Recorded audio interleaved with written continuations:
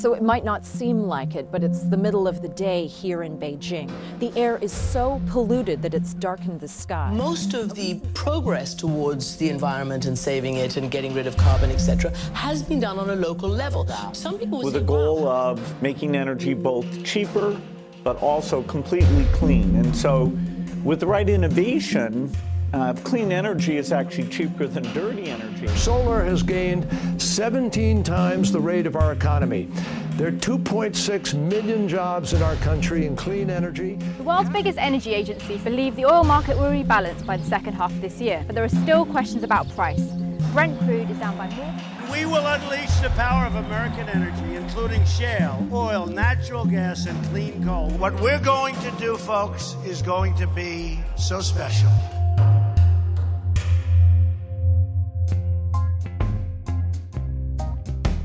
Hello, and welcome to this edition of Off the Charts, the podcast of the Energy Policy Institute at the University of Chicago. I'm your host, Jeff McMahon.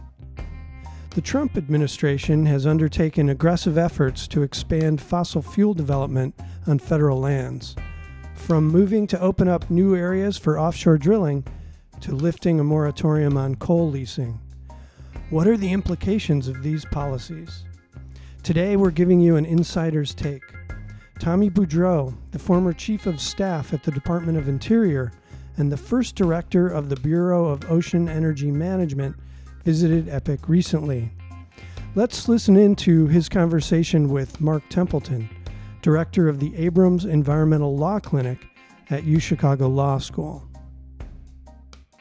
Last spring, I was teaching a class in energy law for the first time, talking about issues related to extraction. And it seemed like in March and April, every day that I was teaching the class, I would have to check the news in advance to see what new rollback had been announced or had actually taken place. And now we are... Yeah, it felt that way for me too. And so we're kind of now 9 more months into this, so basically the anniversary of the first year of the Trump administration, year after your departure from the Department of the Interior. As Sam said, you were involved in so many different initiatives. The department itself, right, is a $12 billion department, more than 70,000 employees. So we could probably talk about any one of the topics for multiple hours itself, but we'll try to cover a fair number of topics and then be sure to leave time for questions from the audience toward the end. So I guess one of the first things I want to ask you about was your first role at the Department of the Interior, being the head of BOEM. Obviously, Deepwater Horizon kind of spurred the creation of BOEM, but can you say a little bit more about kind of the Obama's administration, Secretary Salazar's thinking related to the creation of BOEM, what problems you were trying to solve, and what the implications were? Yes. So in April of 2010, I was a partner at a law firm sitting in my office on Pennsylvania Avenue, and I had a very different type of practice back then. I was focused on internal investigations, white-collar criminal work. I think one of the last big matters I worked on at that time was a Madoff-related matter, for a fund-of-fund that had invested in Madoff to get that steady 8% that went up in smoke.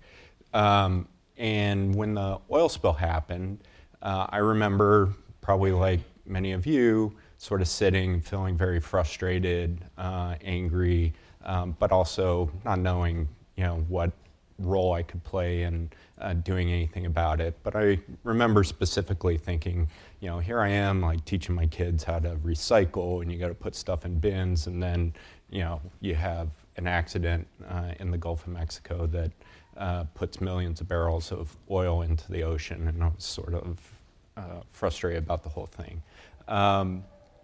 And I got called, my partner and I got called to, a few weeks later, to come into the administration to help deal with the problem, both to look at ways to raise standards and engage in a very ambitious reform agenda to try to make sure that an accident like that doesn't happen again, but also to look inwardly at federal oversight and the performance of the offshore regulator at that time, the Minerals Management Service, which had gone through a number of scandals prior to Deepwater Horizon. And so Minerals Management Service was an interesting agency. It was the product of a secretarial order in 1982 from James Watt. So it didn't have any statutory basis. It was completely administrative from the secretary at the time, which ended up having some advantage. It's the reason we could restructure the way we did. So there was advantages to that, but it was truly a one-stop shop and was designed to be that. So the Minerals Management Service had three big buckets of responsibilities. On the one hand, it was responsible for overseeing environmental reviews and leasing for the entire outer continental shelf, so federal waters from 3 miles offshore out to the EEZ for the entire U.S. coast. It was also responsible for safety oversight, so responsible for inspections and the petroleum engineers who would review drilling plans, et cetera. And its other responsibility was collecting revenue from all of that activity, including onshore, from oil and gas and extractive activity onshore. And so there's different ways to do the calculations, but by a lot of measures, the Minerals Management Service was second only to the IRS in terms of collecting revenue for the federal government. And so after the spill had happened, there was a lot of reviews and investigations into the MMS and its performance and how, its leadership and directors spent their time. And, as you might expect, for an agency responsible for collecting $10 billion a year, there was a lot of attention paid to collecting that revenue, including from departmental leadership as well as Congress. And so you can imagine how directors spent their time. They actually were focused on that piece a lot more than the other responsibilities of the agency. And that piece, the revenue collection piece, was also the source for a number of scandals historically with the MMS prior to Deepwater Horizon. And so there were IG investigations and criminal prosecutions of MMS personnel who were literally in bed with industry, right? So very cozy. And after the oil spill, a lot of questions were being raised about the MMS, its performance, its independence, its competence, its integrity. And it turns out you have one coke and hooker scandal when people stop giving you the benefit of the doubt. And so that was part of why we were brought in was, one, to pursue this reform agenda I talked about, but also to do kind of a government turnaround and to really look hard at the MMS, how to turn the corner on the past, how to restore its credibility, how to regain the public trust and confidence, and how to make it work better. There were these conflicts within its mission. There was issues around management focus and intention. And the solution we came up with was to essentially, through a reorganization process that unfolded over about 15 months, and we were very analytical about, to break apart those functions and establish new agencies with much more specific, focused, and deconflicted missions. And then, as was discussed at the introduction, I became the director of one of those agencies, BOEM, which was responsible for environmental reviews and leasing, as well as trying to stand up in North America an offshore renewable energy program. Mm-hmm. So there have been some discussions about reorganization by the Trump administration, maybe even bringing these entities back together. The career staff calls it the D-org. The D-org. So what do you think about the D-org possibility? So the entire case for the reorganization was what I described.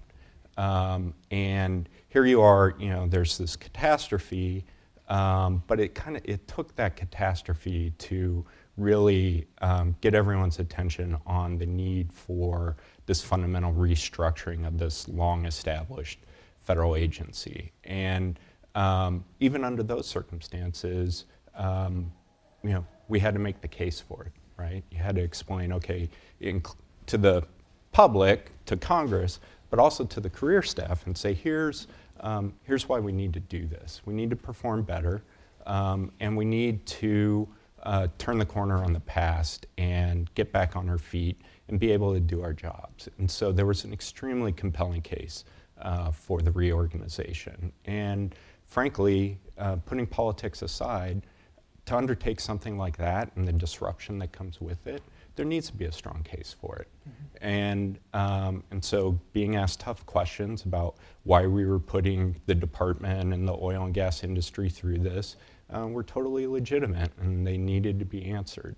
So the question in my mind, again, without being political about it, the question in my mind to consider reversing that, given its genesis and the rationale for it in the first place, those questions should be asked. Like, what is the case for recombining the offshore leasing environmental review agency with the safety authority, the agency we established whose sole focus, their entire mission is to be, the tough but fair regulator who is credible and calls balls and strikes. So what's the case for doing that?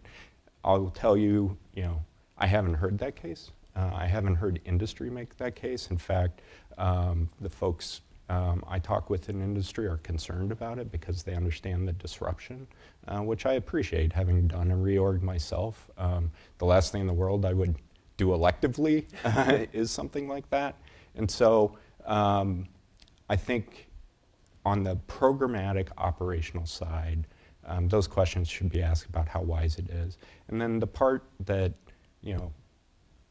to have a little bit of a political discussion, the part I really don't get if I were advising Secretary Zinke is the political risk you're taking on with something like that. Even with all of the reforms, even with industry, and industry deserves, the offshore industry deserves a lot of credit for looking inward itself and upping its performance after Deepwater Horizon. Nevertheless, the risks aren't zero. There's lots of different operators, lots of different circumstances out there. And so to take on the political risk that you can't control if there's an accident, no matter how big, it better not be another like Deepwater Horizon type accident, but if there is another incident, given the lack of a case for it and the lack of a benefit out of recombining the agencies, to assume that type of risk on yourself where if there is an incident, Secretary Zinke is going to be the guy who made things less safe by diluting the safety mission of BSEE, wouldn't be my advice, I'll put it that way. Okay. One thing, I guess kind of related to that, it seems that the department is, though, making some changes to some of the safety regulations, or at least was proposing some changes to the safety regulations. I guess maybe some of that was done when you were the chief of staff in terms of some of the final kind of pieces of the regulations. So, for example, adding a double set of ram shears, for example. So essentially redundant safety measures. So it seems like this administration does have some appetite to take on more risk in these ways. Yeah, and again, to be fair, so the well control rule, yes, which you were referring to, which among other things established new standards, including double blind shear rams for blowout preventers as kind of the last resort to arrest a well that they've lost control of. And that famously failed in the Deepwater Horizon incident. It included a number of safety measures and was really kind of the capstone to the reform agenda from the Obama administration post Deepwater Horizon. And there has been, and I think it's sitting with OMB OIRA right now, a proposal to modify some aspects of that rule. I'll say, to be fair, a new administration comes in, it's their job, and I'd argue their responsibility to look at regulation, and if there, again, is a case to be made that certain aspects of the regulation don't provide a substantial enough safety or environmental protection benefit to justify the cost, that's what they're there to do. They should do that. That said, some aspects of the rule, and again, it hasn't been put out for comment yet, but drafts of it have leaked and some people have seen them. There's some aspects of it that, again, I'm not sure if I were sitting and advising Secretary Zinke, I'd advise to take on, because I do think some parts of it are meaningful, and they should think long and hard about some of the proposals that are being put out there. And hopefully they will through the comment process. One thing we've heard a lot or read a lot about in the past few weeks is the Trump's administration's plan for opening up all sorts of lands for potential leasing.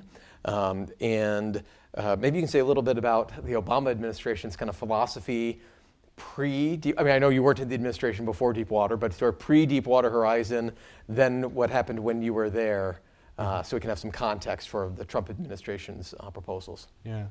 So the offshore program, the way it works is there are these administrative planning areas that the MMS and now BOEM sort of designed, and that carve up the outer continental shelf into distinct planning areas, 27 of them or so. And decisions are made through this statutorily prescribed process under OXLA to decide which areas may be made available for leasing. And you'll hear a lot about, or you'll read about, the 5-year plan. Before I came into the administration, I thought only Bolsheviks did 5-year plans, but it turns out under OXLA we do too.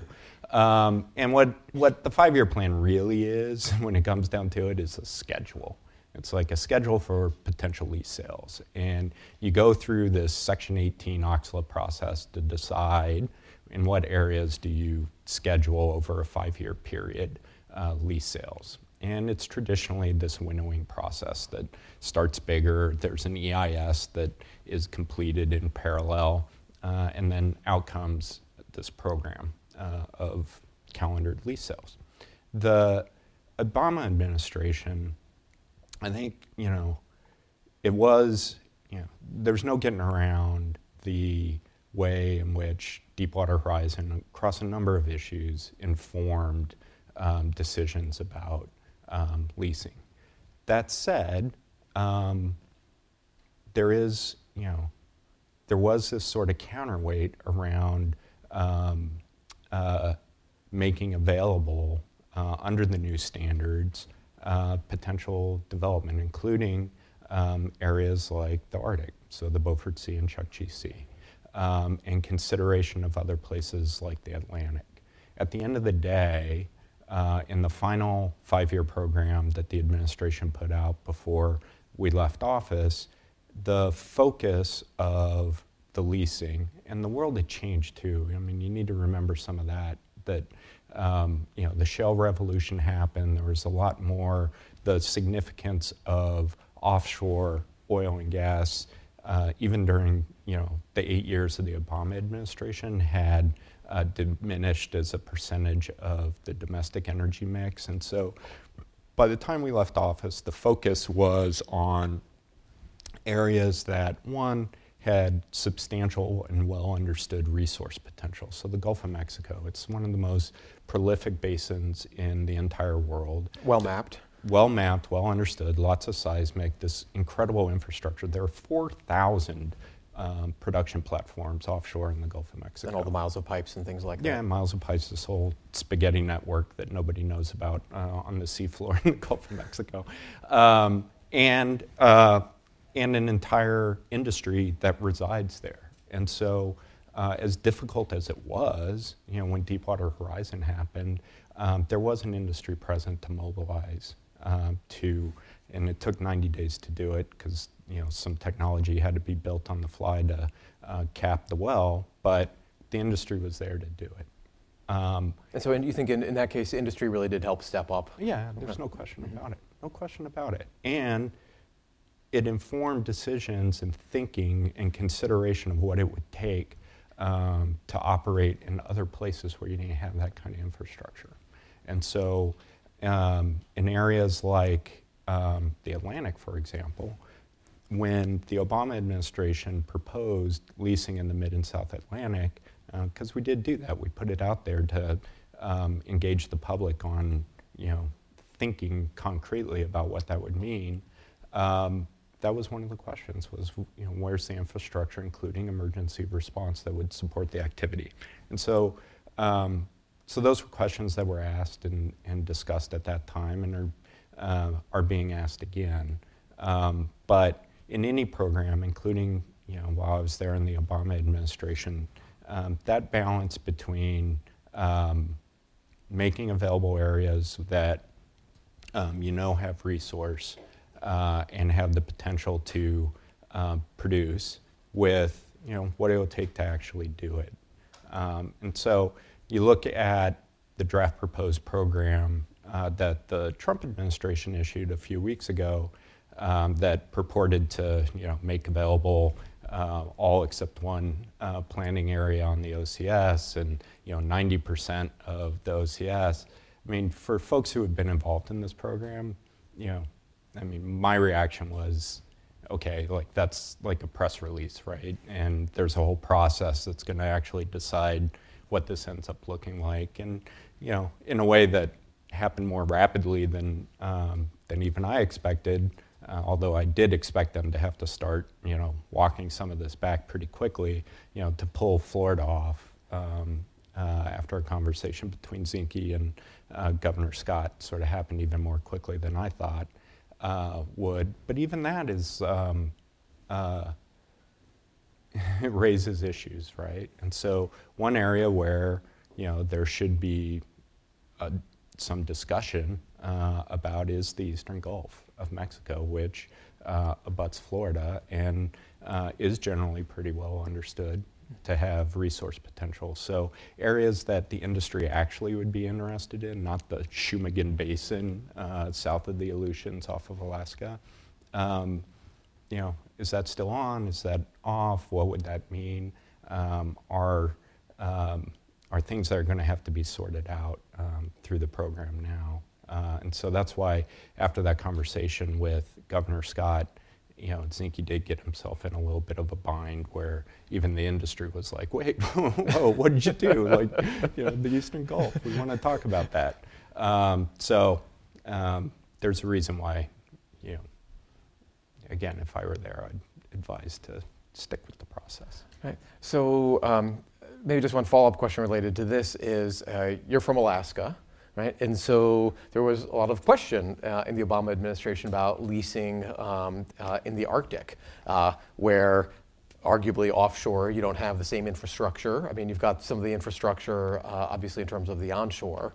And obviously, Alaska's an area with tremendous natural beauty. So how do you, maybe as an Alaskan, how would you think about kind of balancing those questions? Yeah. And did you ever sort of go, oh, yeah, wow, this actually is something that I can relate to. Like, this is not an academic exercise for me. No, and it wasn't, truly. So the whole reason I'm an Alaskan is in the late 70s, my dad got a job on the North Slope and moved our family to Alaska after the Trans-Alaska Pipeline came online. And it was a great job for a guy with a high school diploma and 2 tours in Vietnam, and he had this fantastic job working on the North Slope and the Prudhoe Bay field in those early days. At the same time, everything you said is true about Alaskans and their appreciation for nature and the outdoors. And so that, I don't know if tension's the right word, but that balance is always front of mind for folks who grow up in oil-producing regions like Alaska. And so looking at leasing offshore Alaska, especially in the Arctic areas like the Beaufort Sea and the Chukchi.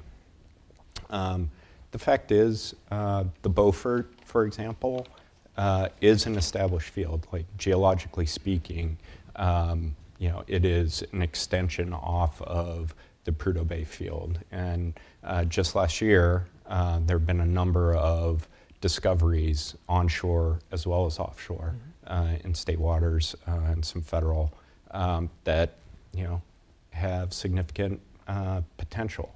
That said, the operating environment in Alaska, especially as you head further west in places like the Chukchi Sea, is completely different.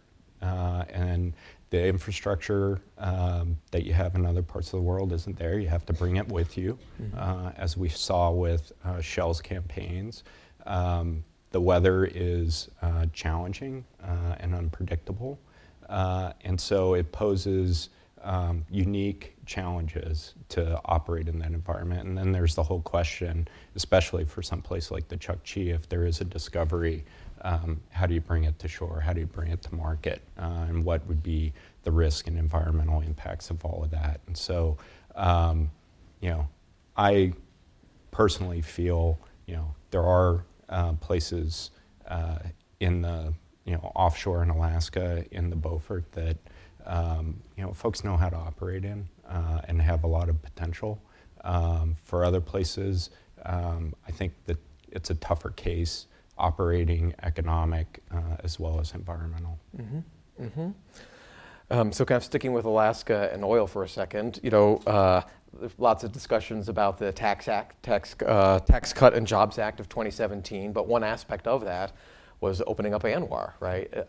And so and that's, I think, in a sense, very real, or arguably very real, relative to what you've talked about being sort of this, you start really big and then you start to narrow when you're going through this process of planning for offshore leasing. So is there a possibility that the opening of ANWR actually might have more significance than some, what we hear a lot about, more about the offshore planning process? Yeah. So I remember in debate class in 7th grade, the resolved, we should drill in the Arctic National Wildlife Refuge, pro and con. And because it was 7th grade in Alaska, there weren't that many people who wanted to take the con position. So this debate literally goes back to Anilka, 1982 in the early 80s. And so the area that we're really talking about, so the Arctic National Wildlife Refuge is about 19.5 million acres total. And the area we're talking about is known as the 1002 area. It's section 1002 of Anilka. NGOs like to call it the coastal plain and that sort of thing, because 1002 sounds like a gas station. So you're saying rhetoric matters. yeah. People brand stuff. And so the 1002 area, under Anilka, was sort of identified as someplace that should be considered, potentially over time. And the debate has raged ever since then, and it was built right into the statute. And it had gone sort of so far as President Clinton's desk before to open it, and he, of course, vetoed it. And so when I was in the administration, that area, because it's a wildlife refuge, is managed by the Fish and Wildlife Service. And also under the Department of Interior. Yeah. So that was a decision that we made, which in a way just sort of formalized the status quo, which was to continue managing the entire refuge, including the 1002 area, as wilderness. And that didn't sit well in Alaska because of this ongoing debate. And so the legislation, because it was going to take an act of Congress either way to open the area up, the legislation that Senator Murkowski from Alaska was able to get into the Tax Cuts and Jobs Act to open the area was a major victory for her, and a major victory for this established political position in Alaska. What it ends up meaning, we'll see. The geology, you can make guesses about it and you can extrapolate, but there hasn't been any seismic activity done there to assess the geology. That would need to happen. Questions need to be asked about the economics of it relative to other opportunities. The legislation mandates that the Interior Department conduct lease sales, 2 lease sales within 10 years. We'll see how all of that plays out. And so that's a long-winded way of saying, not discounting the significance of it at all, because it was a moment in this very long debate, whether there's actually drilling in the refuge or that part of the refuge and how extensive and what it means. I think there's a lot of open issues before that happens. Mm-hmm. Well, one thing we were talking about a little bit before this was how, at least in terms of some of these issues, there's a general consensus in Alaska. So maybe not everyone agrees with every last point, but back to your kind of 7th grade debate, the vast majority of the public generally supports ANWR or the offshore drilling in the Arctic or things like that. How did you, so to kind of raise the question up a level, how did you think about that when there may have been a local consensus on an issue, or maybe there's a local consensus in Louisiana on offshore, but then you have these competing concerns or national concerns or different national interests. So how would you kind of weigh the fact that maybe the locals kind of had it resolved, but you had to grapple with these other forces at work? Yeah, it's a great question, and it's fundamental to especially a place like the Interior Department, but any place in the federal government where and this is part of the internal balancing that happens, and different administrations strike the balance in a different way. I'll say, those local interests really are important, and there's something that has to be paid a lot of attention to. I mean, if just to take Alaska as an example, low oil price has major effects, economic effects that, reverberate across the economy and across social services. And so, that's part of where the politics comes from, right? Is, it's a revenue issue, and it's a state that, is largely dependent on taxation of oil revenue to fund the government and a host of programs that do good things. And the state really struggles in an environment where either because production's off or price is off to fund those programs. And so you need to appreciate that, and you need to understand what's at stake. And so, that's why, a lot of residents of the North Slope, including Alaska Natives, while bearing the environmental risk associated with the activity, are very supportive of it because, the Arctic Slope Regional Corporation, Alaska Native Corporation, funds a lot of programs out of oil revenues on their lands, and there's revenue sharing among Alaska Native corporations from it as well. And so it is a mistake, and it's irresponsible not to, when you're in government, make the effort to try to understand that dynamic and understand the impacts that decision-making has on local communities. That said, you also have a broader responsibility. And these are American resources. They belong to all of the people. You're making decisions on that basis. And I think President Obama felt this, quite heavily. You have a responsibility looking out to the future too. And so that informed a lot of the discussion too of, hard things being hard. Sometimes you have to make those choices, again, looking forward and looking at, what's in the long run best interest, even though you appreciate and try to come up with ways to address local hardship as well.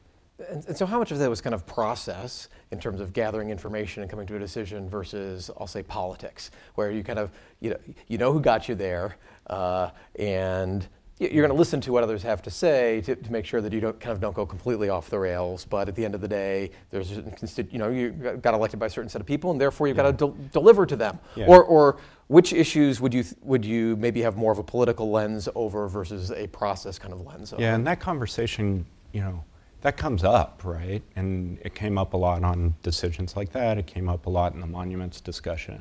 And anytime, again, in consideration of my role, as chief of staff, anytime someone made that argument to me that, oh, well, they're not going to like anything we do, so we should do this thing that, has this detrimental and unnecessary impact, because who cares? They're not our supporters. They're not going to agree, so we might as well please our base or whatever. Yeah. That didn't sit well with me, and that's not what we were there to do, right? And so sometimes, you make decisions that aren't going to go over well locally, but you don't do it to, it was always my attitude, and certainly my boss's attitude, Secretary Jewell, that that wasn't an appropriate part of the calculus. So Sam mentioned there were some rules related to oil and gas, such as the methane rule, and maybe you could say a little bit about that. And I was wondering, how much of that was driven from Interior versus motivations that are coming from EPA or other parts of the administration. So there's both kind of the smaller question, but the larger, you're chief of staff, you've got a lot of different interests at play in terms of other stakeholders in the government. How did you sort through those issues? Constantly. So methane, for reasons that everyone in this room appreciates, it's a huge challenge. It's a climate issue. It's extremely potent greenhouse gas. It's also an infrastructure issue, and it's a regulatory issue. And it's one of those areas that, and this was extremely common across a lot of things, including hydraulic fracturing and other areas that in the federal coal program, where you inherited and were kind of in some ways stuck with a regulatory program and regime that was literally 30 or 40 years old and didn't align very well with the current technology, the current scale of operations, or the economics and opportunity that's out there. And so, among other things, methane's an extremely valuable commodity. And so looking at it, aside from the environmental issues and the greenhouse gas issues, as a matter of stewardship and responsibility to the American people in terms of fair return and protection of the resource that belongs to the American people. So just the asset? Just the asset. Right. It's an asset, right? And so to vent it or flare it, you're literally, burning up, your fellow citizens' entitlement. So it posed all of those challenges. And that said, heavy-handed regulation that inhibits, safe development or, causes mature fields like San Juan Basin to become economic is, something that needs to be thought long and hard about as well. And so the effort that went into things like the BLM's methane rule was enormous, and the amount of outreach and sitting across the table from operators to figure out, okay, what would be the effect of this and how would you handle it, and all of that was a lot of time was spent. A lot of time was spent, coordinating and talking with the EPA about jurisdictional issues and existing sources versus new sources and what they were looking forward to implementing.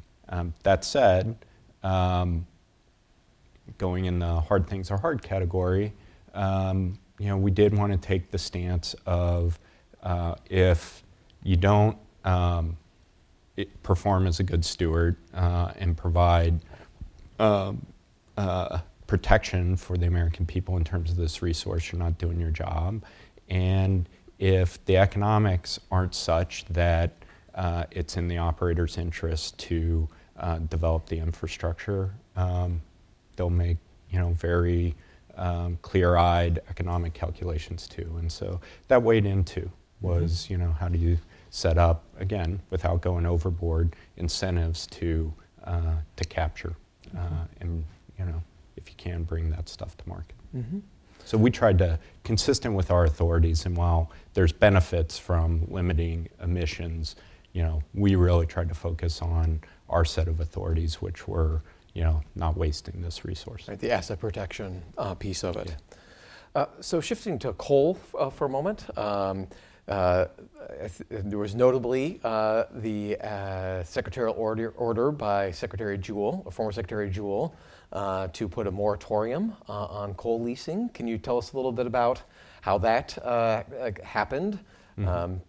And what and the thinking behind that the particular approach that was adopted, which now, there was the Trump executive order that then Secretary Zinke kind of lifted the moratorium on going forward with new leasing. But what was the thinking in terms of imposing the moratorium as an approach? Yeah, and it's a great example of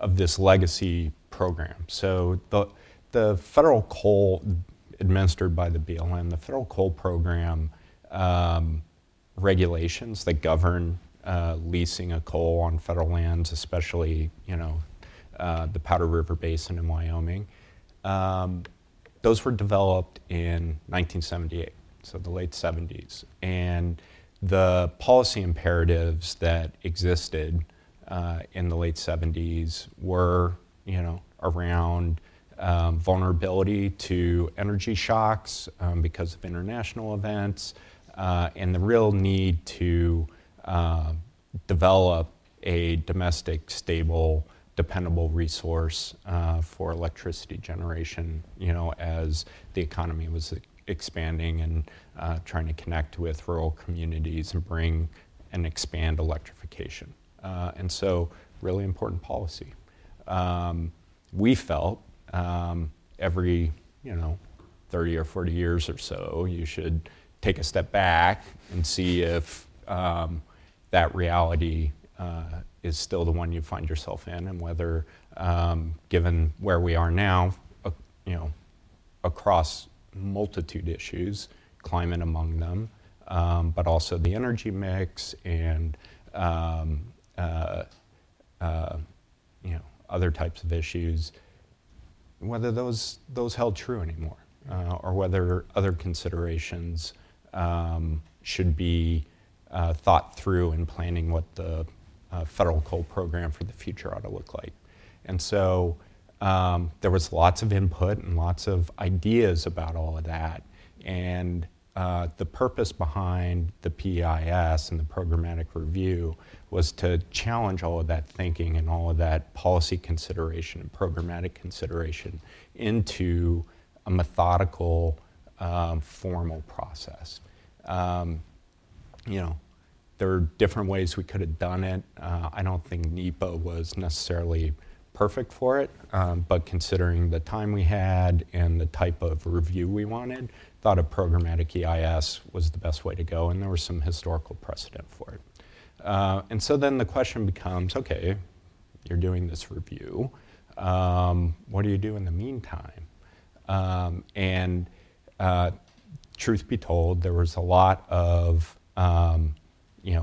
applications for new acreage and new coal leases that had been sitting with the BLM, and frankly, for price reasons, operators were telling us, we actually don't need that coal right now. Don't act on the application. And that wasn't the political environment, but that was the reality because of economics. And so the thinking was, on the one hand, new leasing for new tracts ought to be informed by and have the benefit of this analysis, so that all of those policy considerations that we talked about flow into those decisions on new leases. On the other hand, having done a moratorium before, following Deepwater Horizon, I also was very sensitive to the idea of, okay, you can't just impose a moratorium. You have to have off-ramps, and you have to be sensitive to special cases. And so for a host of legal as well as practical reasons, there were lots of exceptions to it. And so the moratorium itself didn't actually cut off any pending leases, and if there was a mine-to-mouth operation that needed new supply, that was specifically exempted. If there was pending applications where the NEPA had been completed and the operator wanted it, those would be followed through on. And so on the one hand, it didn't do that much, practically speaking. On the other hand, it was very powerful symbolism. But it could have done a lot. It could have done a lot. You never got to the results. We actually won't ever know. You won't ever know. If part of the direction was, we need to get this done pretty fast.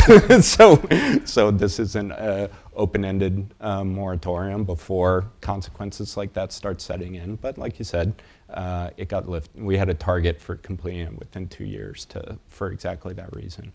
But it was preempted and the moratorium was lifted. And so, there you have it. It was, in light of the election, it was like, it had a symbolic importance to the previous administration, and lifting it had a symbolic importance to the current administration in a way that is important to people and resonates with people, but we will never really know what the practical impacts of it would have been over the long term, the moratorium itself. That said, while the programmatic review is also not continuing, I do think there are things, because the coal markets have changed in a fundamental way. And so regardless of your point of view and what those policy levers ought to be, there are reforms and issues that the current administration should be looking at in federal coal. Such as?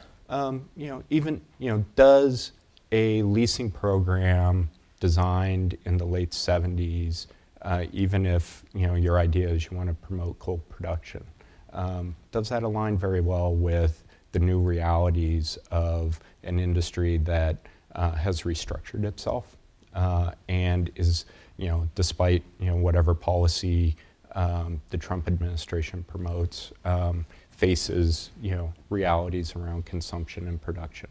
And so regardless of your bent in terms of policy, it's still a program that needs modernization. Mm-hmm. And so while they won't continue with like the programmatic review, I do think it is worthwhile, regardless of, again, one's political point of view, to look at this program and modernize the program. Mm-hmm. Getting ready for our talk, I was kind of looking back at some of the events that happened in the Obama administration's Department of the Interior, and I noticed that the Deepwater Horizon oil spill occurred April 20th of 2010, and then about a week later, Secretary Salazar approved Cape Wind. And I'm sure those two things were not at all related. So I guess I was just wondering. I never really thought about it. I don't know. You would know better than I would. But I was just wondering, as we're kind of coming towards the end of our conversation before opening it up, are there, obviously, renewables are increasing. The economics are getting better as they come to scale.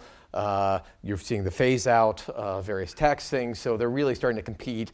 How did you see the role of the Department of Interior in terms of facilitating, promoting renewable energy, whether offshore wind or transmission corridors or kind of all of that? And what does that mean about the Trump, what should the Trump administration be doing to promote these things, or at least not impede them? Yeah.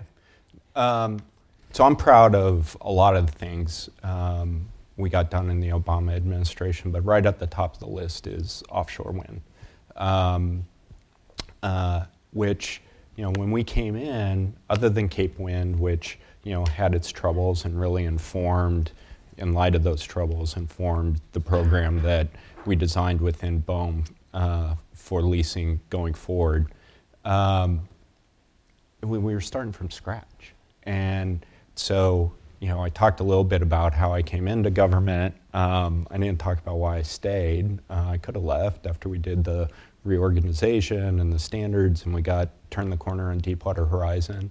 And that may have been my spouse's expectation that I would do that. But part of the reason why I stayed was specifically offshore wind, and the opportunity in government, which is pretty rare, right? It's pretty rare in life, but let alone in government, to try to stand up a new industry and a new vision virtually from scratch.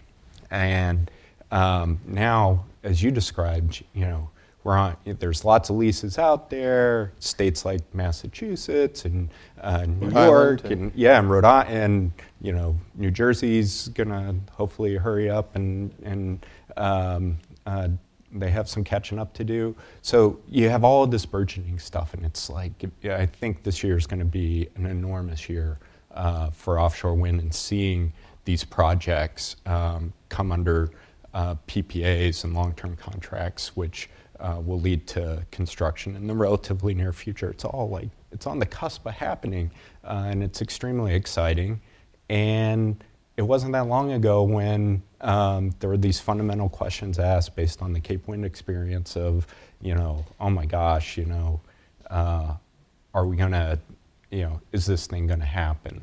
And there was enormous, and you forget now, but at that time, 2010 or so, there was enormous political liability at the Interior Department over it. It was like, the Interior Department, BOEM, my agencies, we were in the way, right? Because we couldn't get these leases out and all of that. And so I spent an enormous amount of my time, and it was a labor of love, on the offshore wind program to get these leases out, get them done in the right way, smart from the start, we called it, which was doubly clever because it rhymes and is alliterative. But in addition to that, it was really about deconfliction, right? So it was trying to take the lessons from Cape Wind, trying to design wind energy areas that had been vetted with stakeholders, states, fishermen, commercial vessels, environmental groups, Native American tribes, and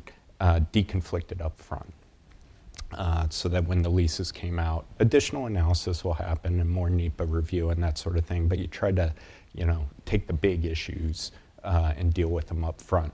And that's the program that we stood up, and now we've got, lots of leases and competitive program, and they're in the hands of operators on the East Coast that have the wherewithal to build them. And you've got states who are driving programs to promote offtake and do their part, really, and it is a critical part to make it a reality as well. So the renewable energy side, it's, again, people's memories are short, but just in the span of, the 8 years in the Obama administration on offshore wind, and then onshore, standing up solar and wind on public lands, tremendous progress. And the transmission piece that you mentioned is a huge part of the puzzle, and a really difficult one. Mm-hmm. But that's one of the challenges of renewable energy, right? Is,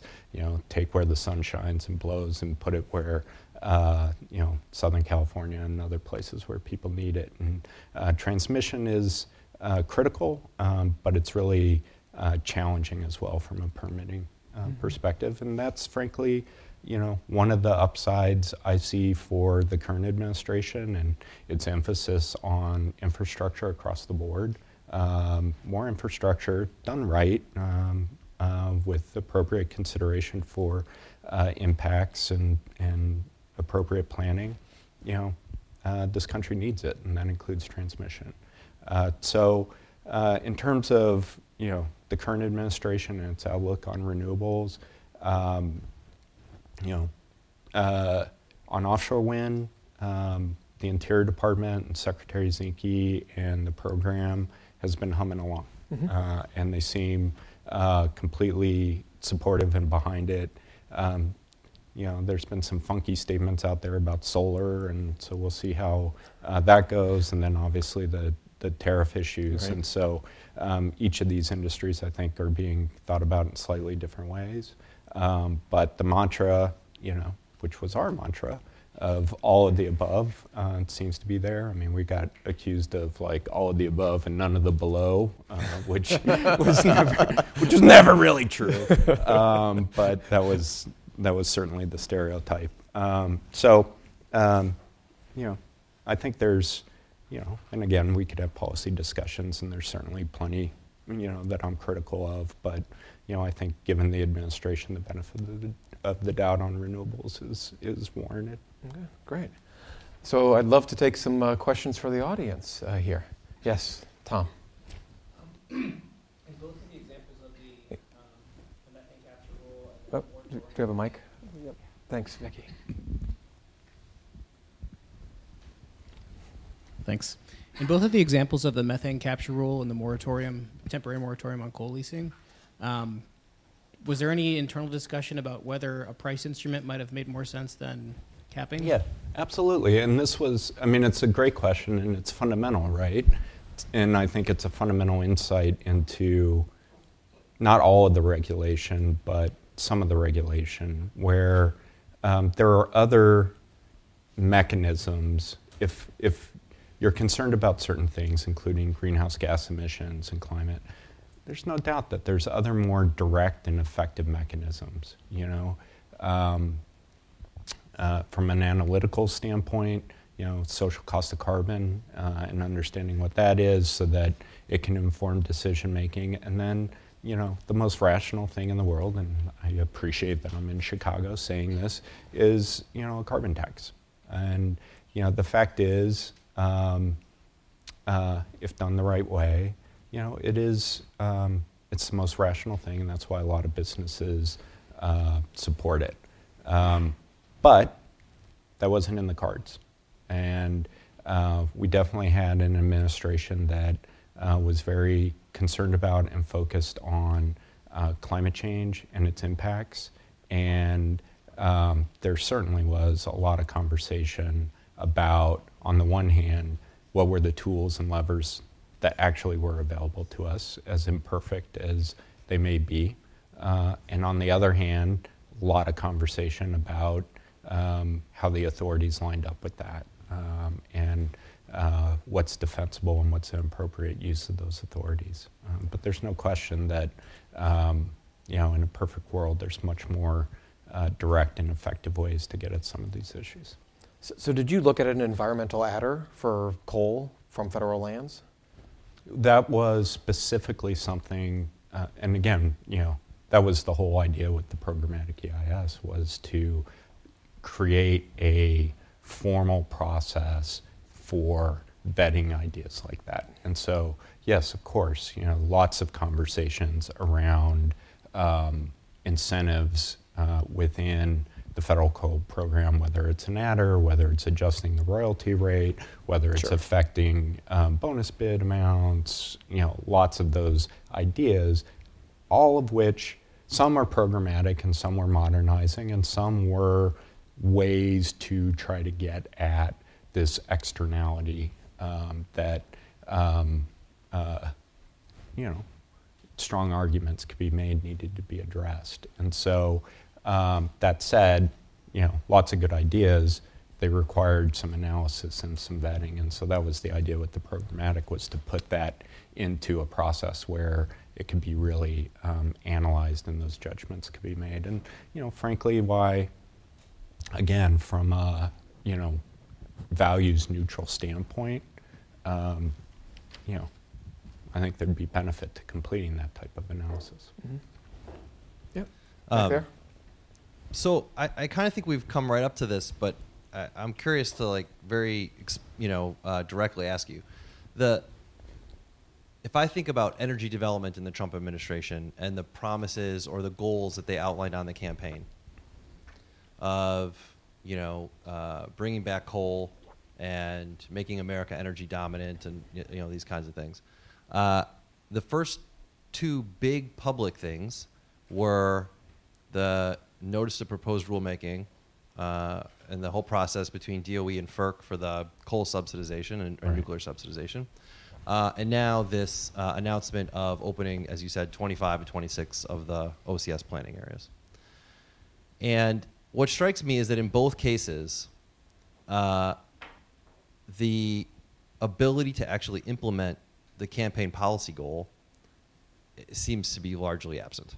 I mean, both those processes, you could have come up with ways to do it and probably achieved much more of the campaign goal than the way they did it, which in the NOPR case now is just completely flamed out. And in the offshore thing, yeah, there's a long process to go and everything else, but as you kind of touched on, like, you know, Zinke, by arbitrarily pulling Florida off, has made their legal pathway at least somewhat perilous now. And is arguably inconsistent with the right, it's, pro-production standard. Right. And so that's, on one hand, I see, like, okay, they've got these big ambitions, but they actually have no clue how to do it, and it's kind of ham-fisted, and it might not work. On the other hand, lifting the coal moratorium, I think you guys have touched on it a little bit, but it could be substantial. Markets are in one direction now for coal, but markets go up, markets change. It could be hugely substantial. And so I guess I still, in my own mind, haven't really made up. And I ask you, as a person who, you know, spent 6 years really in the machinery of a lot of these policy issues, what do you think is going to happen? 4 years from now, are we going to be producing, you know, lots more oil and gas and coal than we would have otherwise? Or do you think that the kind of the, you know, the system that's in place, the bureaucracy, the federal regulatory process is potentially more challenging than they're going to be able to really, you know, and it's just going to come down to markets and who knows? Yeah. So I think, and again, you know, you're pointing out sort of the mismatch between the rhetoric and, you know, what you can actually affect through policy, especially policy on, you know, public lands. You know, how much can you really move the needle on all of this stuff, regardless what you want to do, and which direction you want to move the needle. And I agree. I think the rhetoric completely outstrips the ability through these policy levers to actually, you know, make fundamental changes that they seem to be saying, you know, are policy. And so, you know, taking the offshore program as an example, you know, they face some challenges, right? On the one hand, you know, this energy dominance stuff, and there was a time where, you know, I was in the room with, you know, politicals from the current administration, and, you know, they had a hard time saying it without laughing, right? Like, energy, you know, it's so macho, but but they got used to it, you know. Now it just rolls off the tongue. And I think part of the reason why the serious people who, you know, are now in those positions, who have spent careers, you know, on wonky policy issues, had a hard time uttering it as an initial matter, is, you know, it sounded ridiculous to them because that's not realistic and that's not what it's all about. And yet it's become what it's, at least at a political and rhetorical level, what it's all about. And so that creates a little bit of a dynamic where, and I think the 5-year program and the draft proposed program is a stark example of it, where you do things to promote this energy dominance rhetoric that a consequence of which are, one, they're not really practical. And it's not really what's going to happen. And two, you set traps for yourself quite unnecessarily, right? And so, and it leads to some of the ham-fistedness and, you know, amateurishness and, you know, stepping on rakes that we've seen happen already. And so you know, my personal point of view is if you are serious about creating opportunity, for example, for the offshore oil and gas industry, there are things that this administration could do. Willy-nilly opening areas that have no resource potential isn't going to do it. Willy-nilly taking areas off that do have resource potential isn't going to do it. I laughed to myself when at the BOEM public meeting in Annapolis, the Attorney General for Maryland shows up and says, you know, the only thing that Florida has that Maryland doesn't is Mar-a-Lago. And it's like, well, that and oil, you know. They're not going to drill off of Maryland.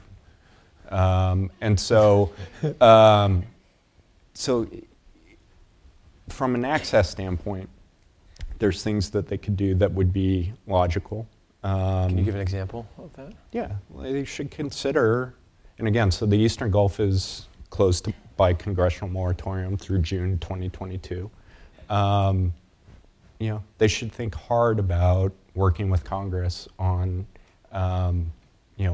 what makes sense there, and whether that's buffers or whatever, to protect Florida's interests while providing access to, this part of the Gulf that it's not, necessarily the same as the Central Gulf of Mexico, but it's perspective and realistic, right? They should think about that. They should think about, the Beaufort Sea in Alaska. The Chukchi Sea, is anyone going to spend a dime in the Chukchi Sea anytime soon when in the global mix of opportunity that companies with the wherewithal to explore in the Chukchi Sea have available to them? I don't know. I mean, politically, you can make it available. We'll see if anyone shows up. So in terms of access, those are the conversations that they should really be having. If they want to be ornery about it, talk about Southern California. There's potential there. If you want to wade into that, at least from a pro-production standpoint, it's geologically supported. But if you really want to make a difference, rather than these splashy announcements about making 90% of the OCS available as if the resource is evenly distributed, you should think about, again, this theme of modernization and reform. If you are serious about opening, for example, the Atlantic to exploration, does making that area available in the same way you do the Gulf of Mexico in 3x3 lease blocks, does that make sense? Or should you think about exploration units and that sort of thing? And so there are things that if they were serious and they had the capacity and weren't distracting themselves with reorgs and that sort of thing, if they were serious and wanted to push that type of agenda, there are things they could do, which would promote the rhetoric, but actually, are hard work and, it takes time to figure out and, that sort of thing. And on coal, again, the moratorium, lifting the moratorium, in a way it was like a gift, right? It was like a very easy thing to do. You wiped it out, like, we gave it to them. But, there are things that they could, and it takes hard work and, that sort of stuff and process. But there's things that they could do in the Powder River Basin that aren't going to transform the fundamental economics and the direction that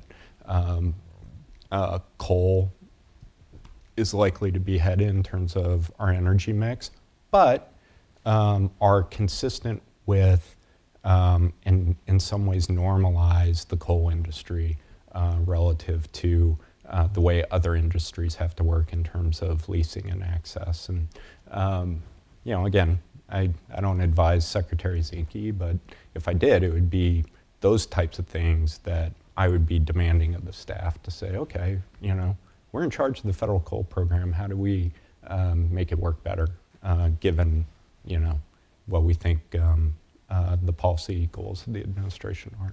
And we haven't seen that much of that. And, the deregulatory stuff, obviously that comes, that again, it's not, I think, as easy as some folks thought it would be. And, it's hard to undo rules because you have to do a rule to undo a rule. But, in a way that's like low-hanging fruit. If they're really going to match the rhetoric, there's a lot more difficult things to do. Liz?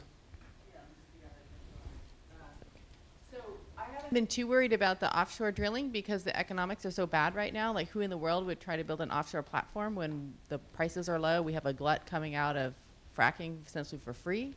But I don't know how the lease program works, and so maybe you can tell us, is there any advantage to companies buying leases and sitting on them, knowing that they wouldn't be producing for a decade or more, but they want them as spares? I don't know how the whole lease program is structured. Yeah. So is that a concern that we have, that there would be preemptive purchase of leases to lock in the rights, and then it's impossible to undo because now it's a contract?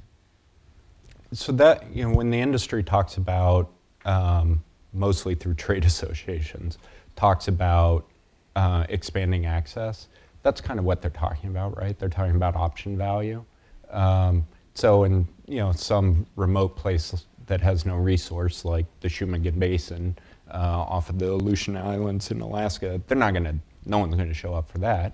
But the Mid and South Atlantic, where even though there hasn't been modern seismic acquired there hasn't been seismic activity permitted there for decades.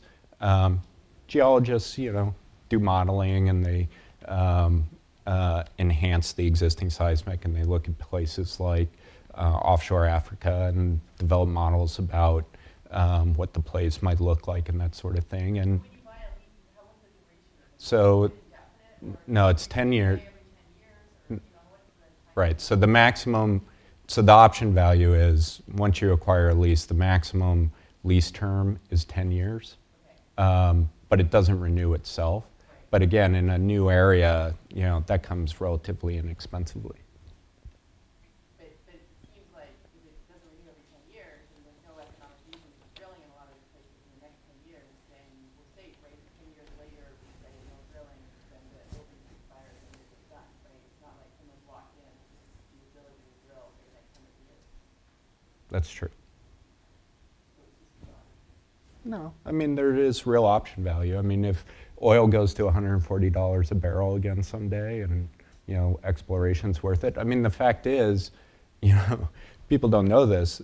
In the 70s and 80s, there were more than 50 exploration wells drilled in the Atlantic, and there was a reason for that. And the program was different then.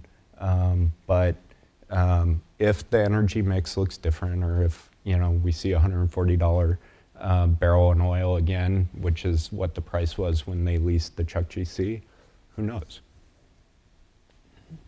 Yes? Who does the exploration in the Atlantic when there's no leases for the oil? You just mentioned there's exploratory wells. Was that done by the government, or was that done by No, that was done by companies under leases that existed in the 70s and 80s. And who owns the knowledge of that? Those companies, or do they have to give it to the government? They give it to the government, to my former agency. So it becomes public knowledge. The well data itself is not public knowledge, but the data resides with the government. And the government could make it public or something? Or? So if you go to BOEM's website, it'll tell you what the results for each of those wells was, but you don't get specific sort of logging information or anything like that, just the overall result of what the well was, which in all of those cases was non-commercial. On all these areas, is the government right now looking at doing geological surveys, or are you just so you have empirical statements about how valuable the oil is on those? Yeah, so the government itself doesn't, so for example, like a first step, which is a controversial one in the Atlantic, would be for seismic, acoustic energy to characterize the formation and the geology. That would be done by private contractors, permitted by the Interior Department and NOAA. We made a policy decision in the Obama administration not to permit that activity, presumably under the executive orders issued by the current administration that says we want that to move forward. Presumably, they'll look to do that. And who would own that information?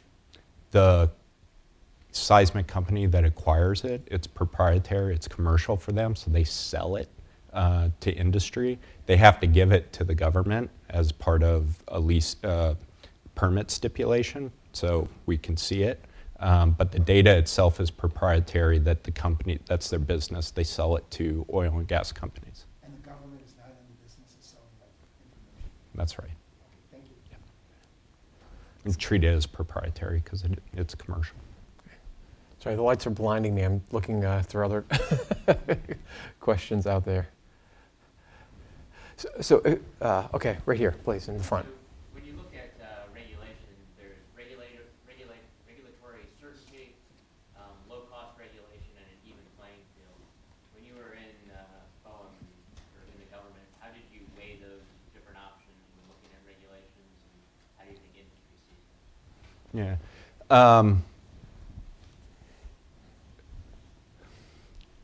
So it depends a little bit on the regulation, right, and what the field is, and what your policy goals are with particular regulation. I think in general, industry values the certainty piece quite a bit, and taking methane as one example, you spend a lot of time talking about, okay, what do you currently do, and how would that square with this reg text, and what's appropriate to push you a little bit, and what are you really just creating a rule that you're able to comply with. And so those conversations happen. I will tell you on a lot of issues, including the methane issue, where industry and certain operators and certain locations have invested pretty heavily in methane capture or leak detection and increasing valves and all of that stuff.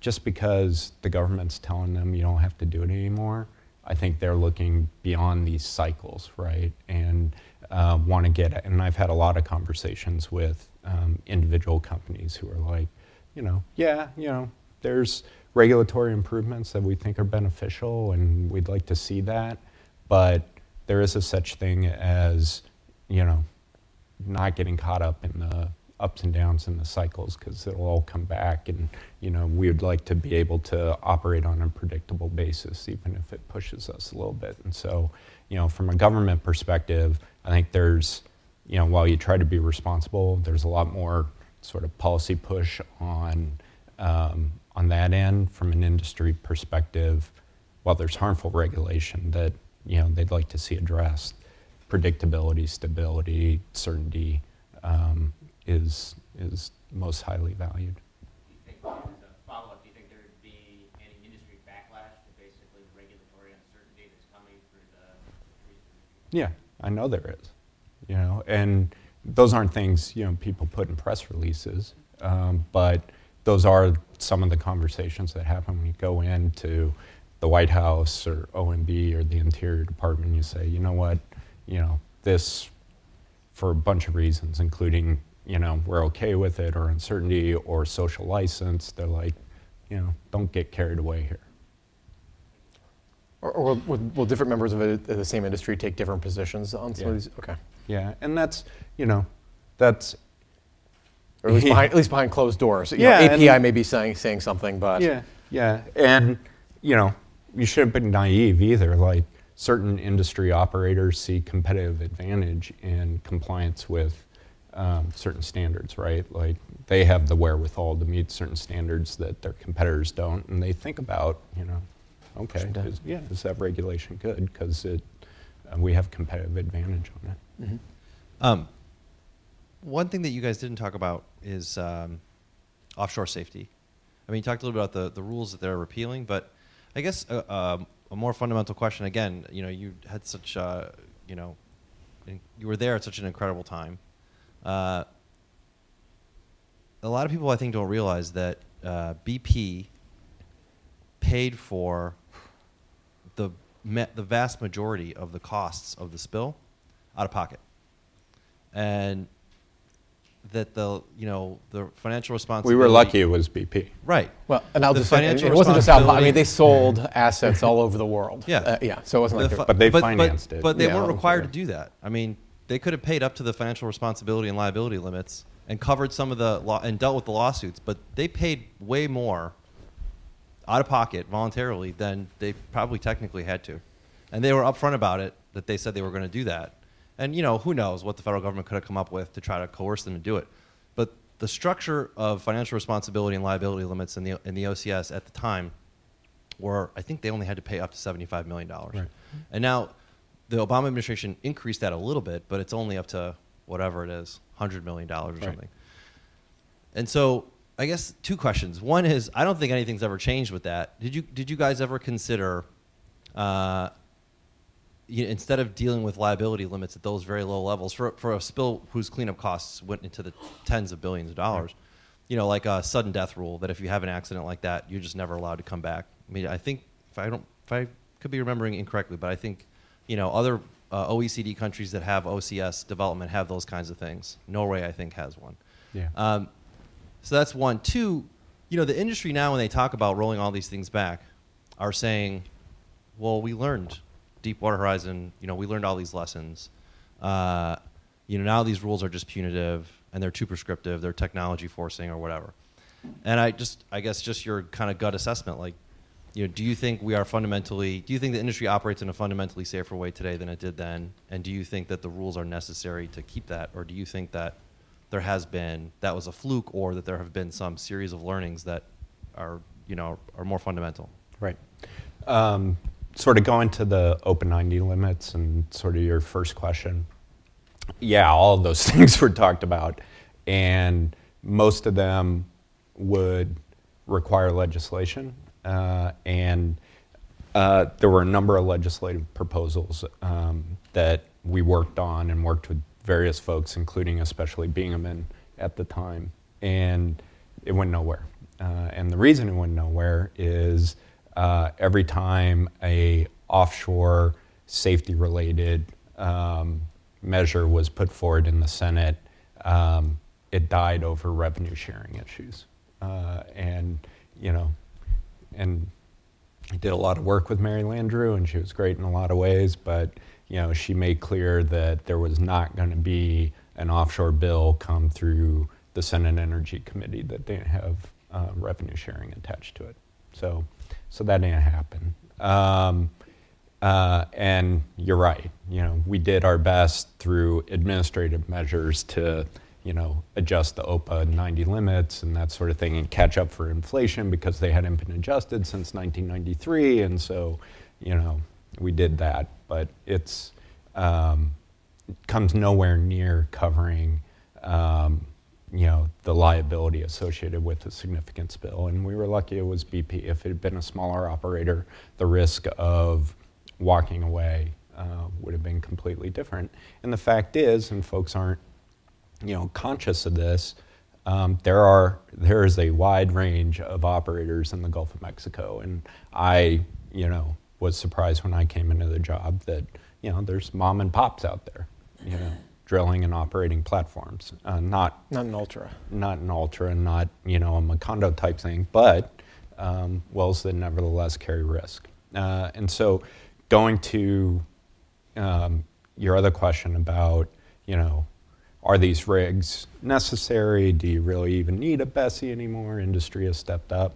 I'll say, industry following the incident did step up, across the board, including, emergency response capacity and the Marine Well Containment Corporation to, respond to a subsea blowout more rapidly than 89 days. All of that stuff happened, and it still exists. I think the risk comes from the potential of moving into complacency, right? And so part of the overall risk when you get rid of the safety regulator is you've got rid of the safety regulator. You don't have that tone of vigilance. You don't have, a BSEE whose whole mission is to indoctrinate a culture of safety and maintain focus on that. And so you lose something. And that was really the story of, Deepwater Horizon in a lot of ways. And this lore that, there'd never been an incident in the offshore and all of this. Well, you come to find out there were a lot of near misses and that sort of thing. And then on the regs themselves, so again, it hasn't been formally proposed, but based on, drafts that have leaked, is it a wholesale dismantling of the safety regulation and well control rule? It's not that, but it does do some things that are troubling in terms of safety performance. So to take one example, if we have a little bit of time. So one example is this concept of drilling margin. And so what a drilling margin is when you're drilling an exploratory well is that ratio between what you have to put in the hole in the form of mud, drilling fluid, to keep hydrocarbons where they belong and not come up through the well. That ratio, that pressure you create with the drilling mud versus the integrity of the formation around it, right? So the fracture gradient. So if you put too much pressure in the hole, you can break the geology, and then you have the problem there too, because hydrocarbons can escape up through the formation. And so that margin, that ratio, is a very key aspect to a well design and maintaining control of a well. And so part of what the well control rule does is says you have to maintain a safe drilling margin, which generally is 0.5, but depending on operational conditions, you can deviate from that. Industry doesn't have a problem necessarily with 0.5 and with the standards and the way they work. The word that's being excised in the proposed rule is safe. You can see lawyers influencing that, saying, well, we can't promise it's safe, and that's not really our job. Our job's, to drill this well and maintain, a fracture gradient, and, you're attaching this aspiration to it that, shouldn't have regulatory force. And the whole point of that is, on the one hand, you will hear some industry operators say, you give us too much prescription. We want performance. So your standards should be performance-based. Well, especially in the context of drilling margin, that's what we want. We want safe performance, and that's why that word is there. And so the fact that part of the reconsideration of the well control rule is removing words like safe from drilling margin, or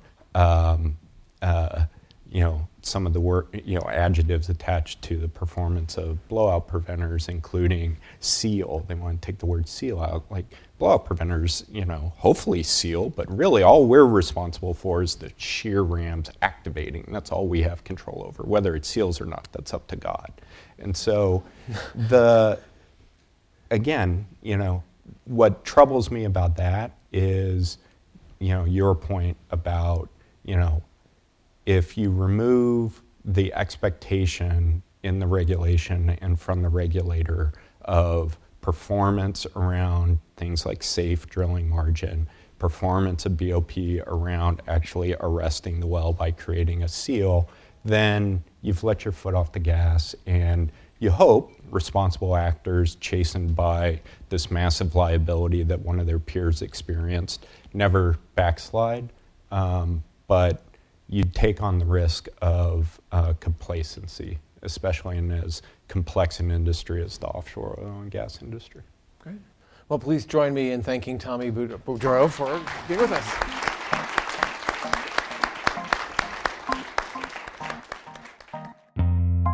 Thanks for listening to our conversation. Make sure to subscribe to Off the Charts wherever you get your podcasts, including on EPIC's website at epic.uchicago.edu. Until next time, I'm Jeff McMahon.